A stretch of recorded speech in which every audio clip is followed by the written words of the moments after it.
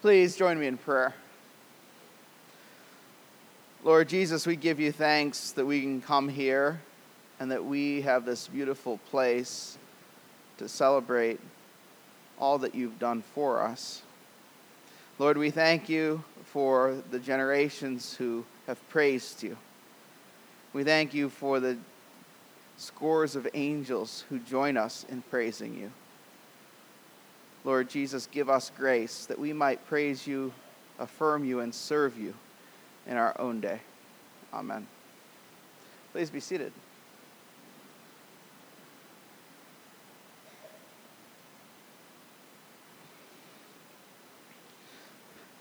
Well, it's fall, and that means it's football time, college football time. One of my favorite things to do, and I think whether you're a football fan or not, it makes an impression on you, is to go to a home game at The Ohio State University. Now, my grandparents went to Ohio State. My parents went to Ohio State. And I did not go to Ohio State. But my sister did. So the line keeps going. And if you've ever been to an Ohio State game, and any college game really, but I think Ohio does it the best, you enter into the stadium, and there's this infectious spirit about it. There's just this roar of people there, happy to be there, ready to have a good time and watch a victory, right? And throughout the game, there's these traditions that are done. People holding up placard signs. The band comes around in small sections through the crowd, and has cheer fight songs, and there's just all sorts of things that swirl around you, so much so that it's not just about the game. Again, even if you don't like football, you can't help but be taken up into the atmosphere of the whole thing. And I want to suggest to you today that the Te Deum Laudamus is like that, if we really behold it for what it is. It's something that cheers us on as Christians. There's three things I want to look at as we look at the Te Deum Laudamus today. It's found on page 17 in your Book of Common Prayer. And as you're opening up to that, page 17, here's the three things that I want to look at. Number one, adoration. We've talked about adoration before in the Canticles. We'll probably talk about it again because the Canticles are full of it. Number two, acclamation, to acclaim. Number three, an appeal. An appeal. In the Te Deum, there's adoration, acclaim, and appeal. So let's really quickly look at adoration. Several weeks ago, when we were going through the Dignus Es, we talked about what does it mean to adore God? What does it mean to worship him? And we referenced St. Thomas Aquinas, who says that God, anyone, is adored because, number one, of who he is, and number two, because of what he has done. And of course, we saw in the Dignus Es that there's adoration of God because of who he is and because of what he has done for us. And if you look at the first section of this Te Deum Laudamus on page 17, you'll see that once again.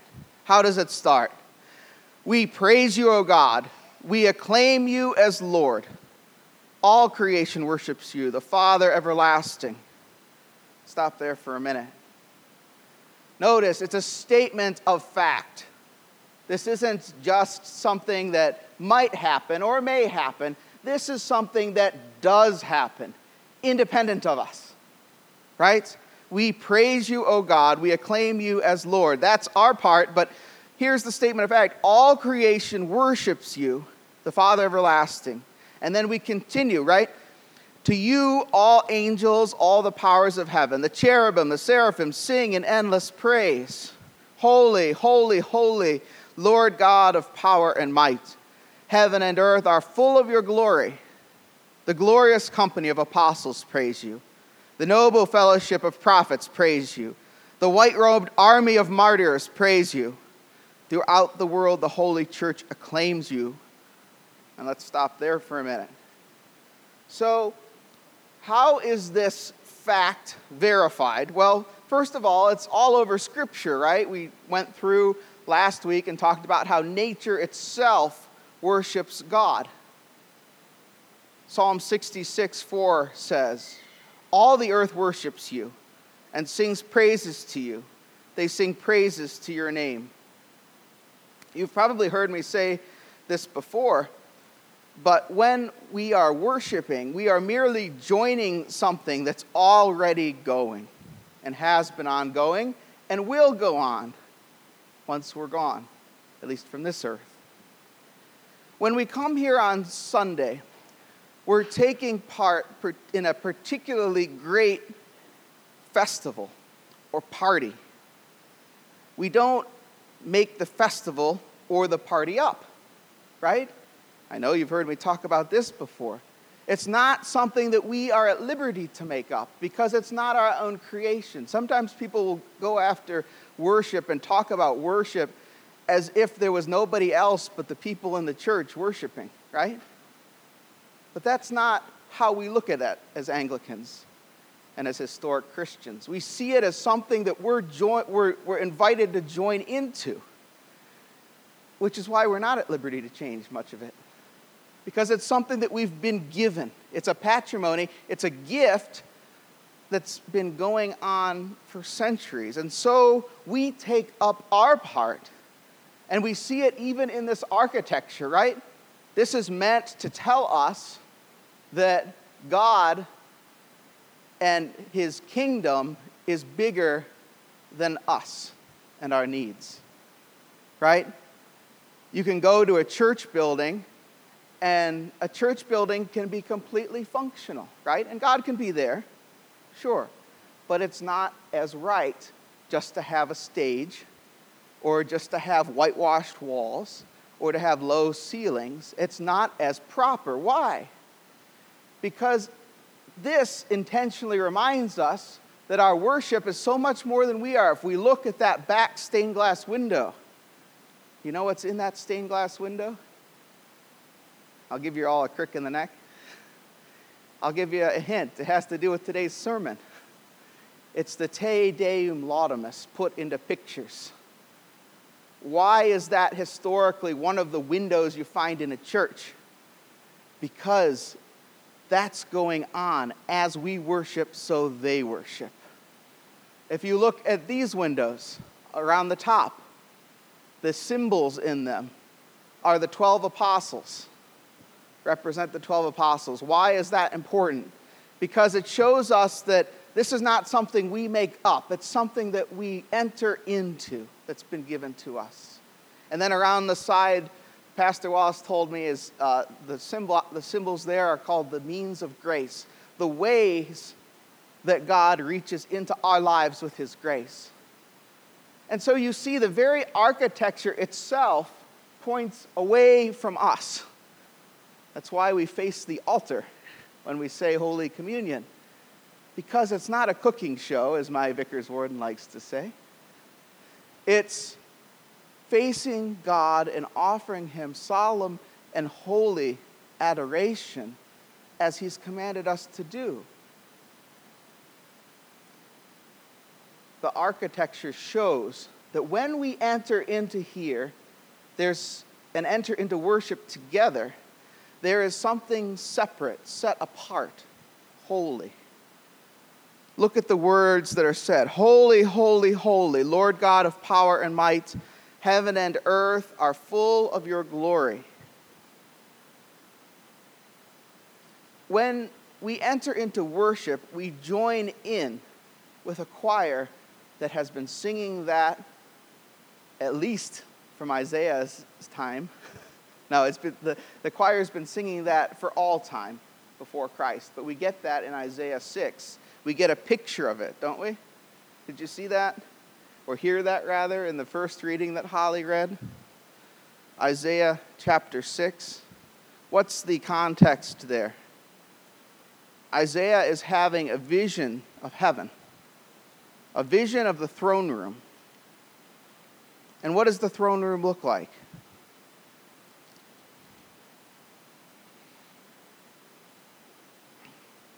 Above him stood the seraphim.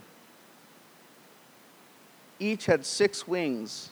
With 2 he covered his face, and with 2 he covered his feet, and with 2 he flew, and with 1 called to another and said, Holy, holy, holy, the Lord of hosts. The whole earth is full of his glory. All the foundations of the thresholds shook at the voice of him who called, and the house was filled with smoke. And he said, Woe is me, for I am lost. I am a man of unclean lips, and I dwell in the midst of a people of unclean lips. For my eyes have seen the King, the Lord of hosts. We get this image of what God's throne looks like through the prophet Isaiah. And that image is intentionally invoked with our song called the Sanctus that we say at Holy Communion. That we are joining in with the seraphim, the cherubim, the angels, those surrounding the throne of God, saying, Holy, holy, holy Lord. But of course, unlike Isaiah, we can boldly approach the throne of grace knowing that we've been purified in Christ. As 1 John 1:7, the Apostle John writes to the church, if we say that we have fellowship with him while we walk in darkness, we lie and do not practice the truth. But if we walk in the light, as he is in the light, we have fellowship with one another. And the blood of Jesus, his Son, cleanses us from all sin. So you see, through the blood of Christ, we can boldly approach that throne to acclaim him, to adore him, to appeal to him. So we as Christians are part of that vast multitude.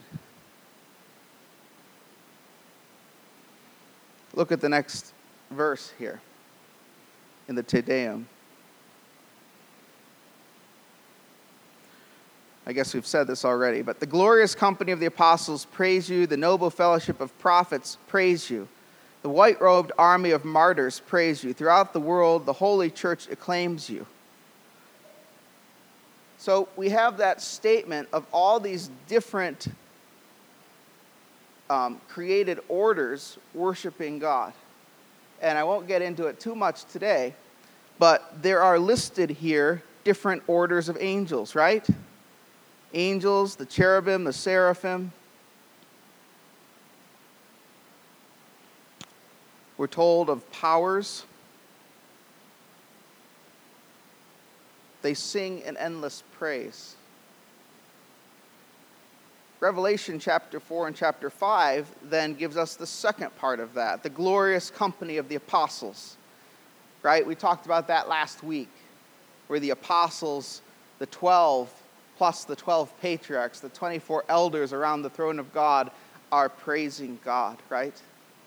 The noble fellowship of prophets praise you. Isaiah is up there, along with the rest of the prophets around the throne of God. The white-robed army of martyrs praise you. That's from Revelation chapter 7, verse 9. That those that have washed their robes in the blood of the Lamb, the martyrs surround the throne. And then there's us. The church throughout the world acclaims you. The church throughout the world acclaims you. Speaking to the church, the author of the book of Hebrews writes this, But you have come to Mount Zion, and to the city of the living God, the heavenly Jerusalem, and to innumerable angels and festal gathering, and to the assembly of the firstborn who are enrolled in heaven, and to God, the judge of all, and to the spirits of the righteous made perfect, and to Jesus, the mediator of the new covenant. Now, what's the author of Hebrews saying here? Notice he doesn't say, you will come to that, as if you have to die. But he says, you have come to that. That we in Christ approach God. We're given a great gift in approaching God that way, to approach his very throne room. And so it's the job of the church to acclaim God, which takes us to the second point of the sermon, that we don't just adore, but we acclaim. Now, what does it mean to acclaim? What's that word mean? It means, what are some thoughts? Guesses? When you acclaim someone. Okay, praise. Yeah, there's an element of praise there. But that's actually secondary. Because, what's that? Public. Yes, there's a publicity about it, right? To proclaim, to acclaim. Those are two different words, but there's a common root. What else?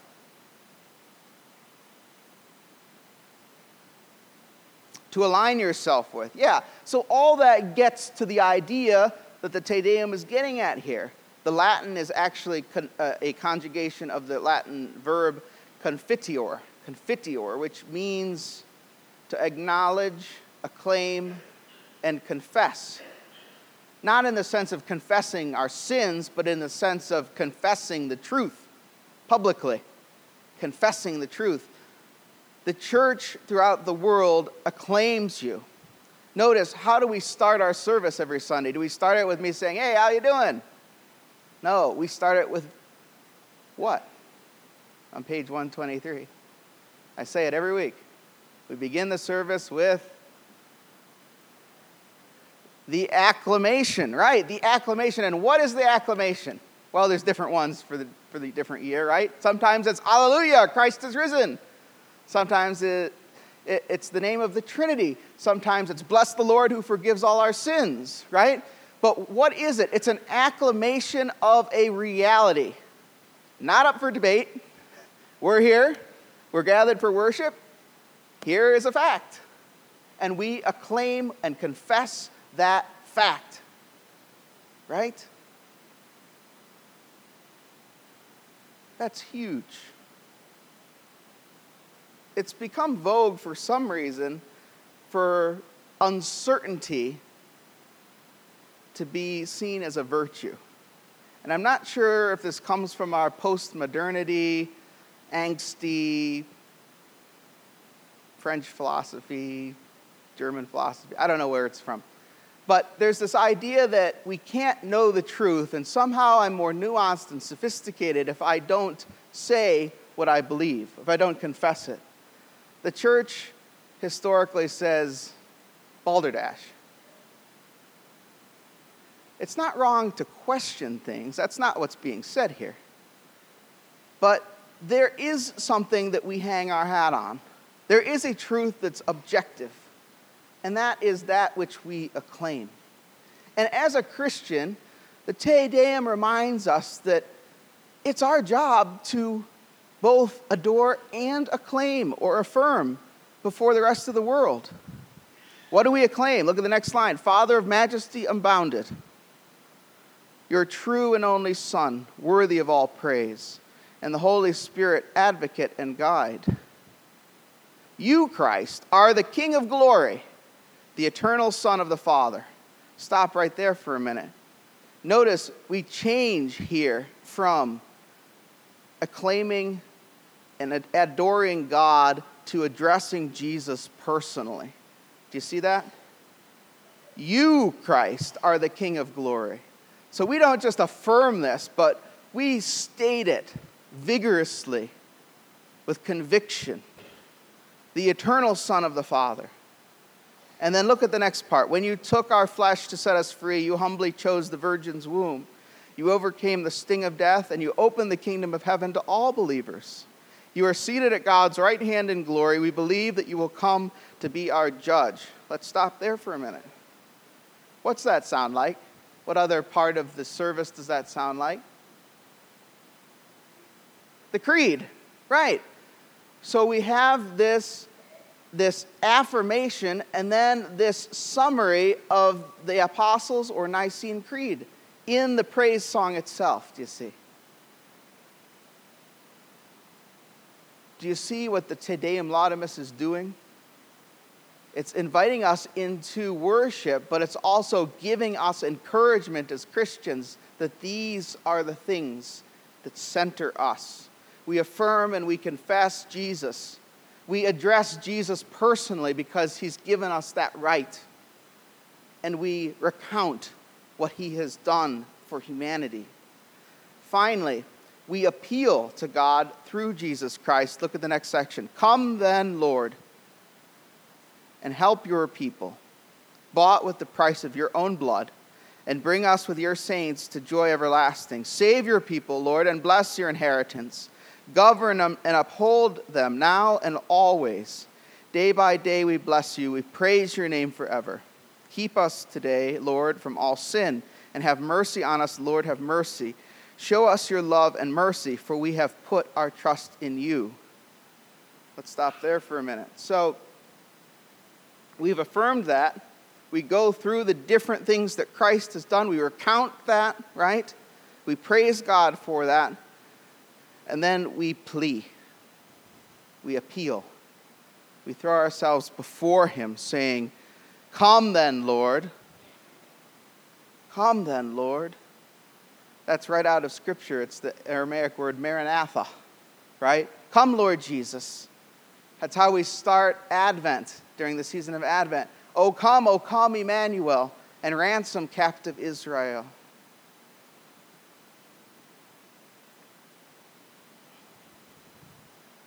It's an appeal and a plea that the Lord come and help us. Why? Because we've been bought with his own blood, so that we might be brought with the saints to glory everlasting. So save your people and bless your inheritance, we say. There's an ongoing saving that's needed, right? Salvation is not just an event. It is an event, but it's not just an event. Salvation in the Greek, in the New Testament, is this idea of having been saved and continuing to be saved. And that's what's being said here. We're appealing to God to continue to save us, to govern and uphold them now and always. The church, to day by day, we bless you. We praise your name forever. Keep us from sin, all sin today. That's a reference to Jude 24, which reads, Now to him who's able to keep you from stumbling and to present you blameless before the presence of his glory with great joy. And it goes on. But you see what the Te Deum is doing. It's knitting together all these scriptures in praise. And finally, we ask that he show us his mercy, for we have put our trust in him. In you, Lord, is our hope. Let us never be put to shame. Psalm 31, verse 17 reads, O Lord, let me not be put to shame, for I call upon you. Let the wicked be put to shame. Let them go silently to Sheol. But let me not be put to shame.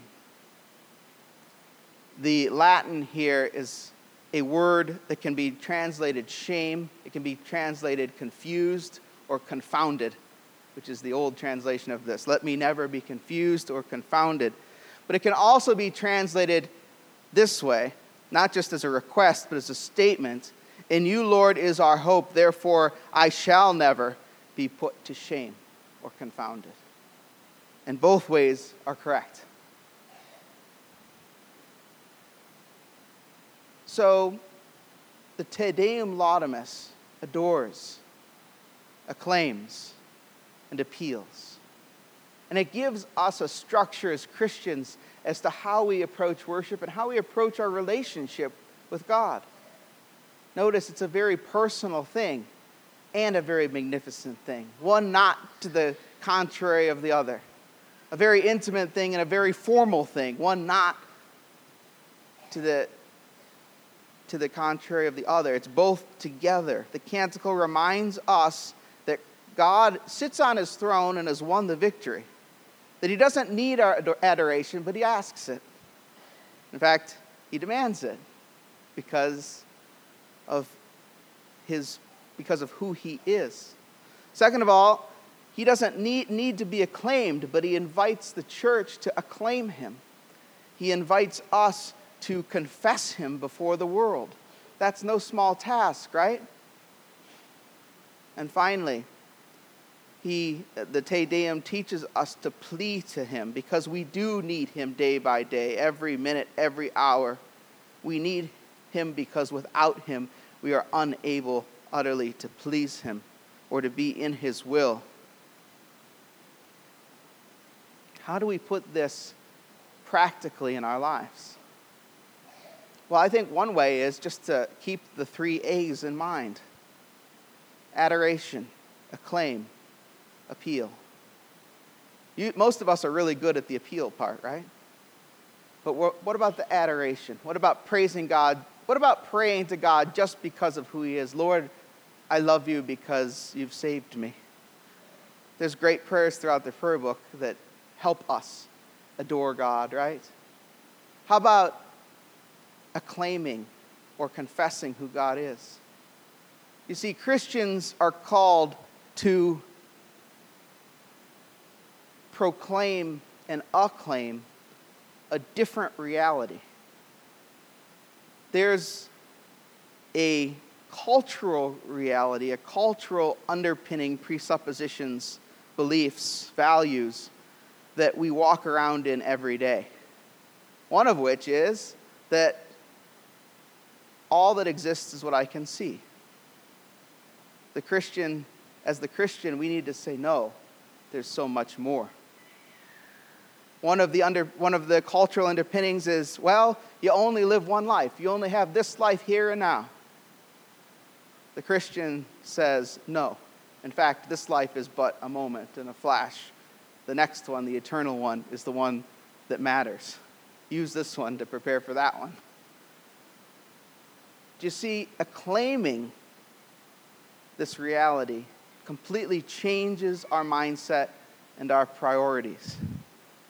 And it's hard because we're so inundated. And that's why things like the canticles are so important, because like walking into a football game,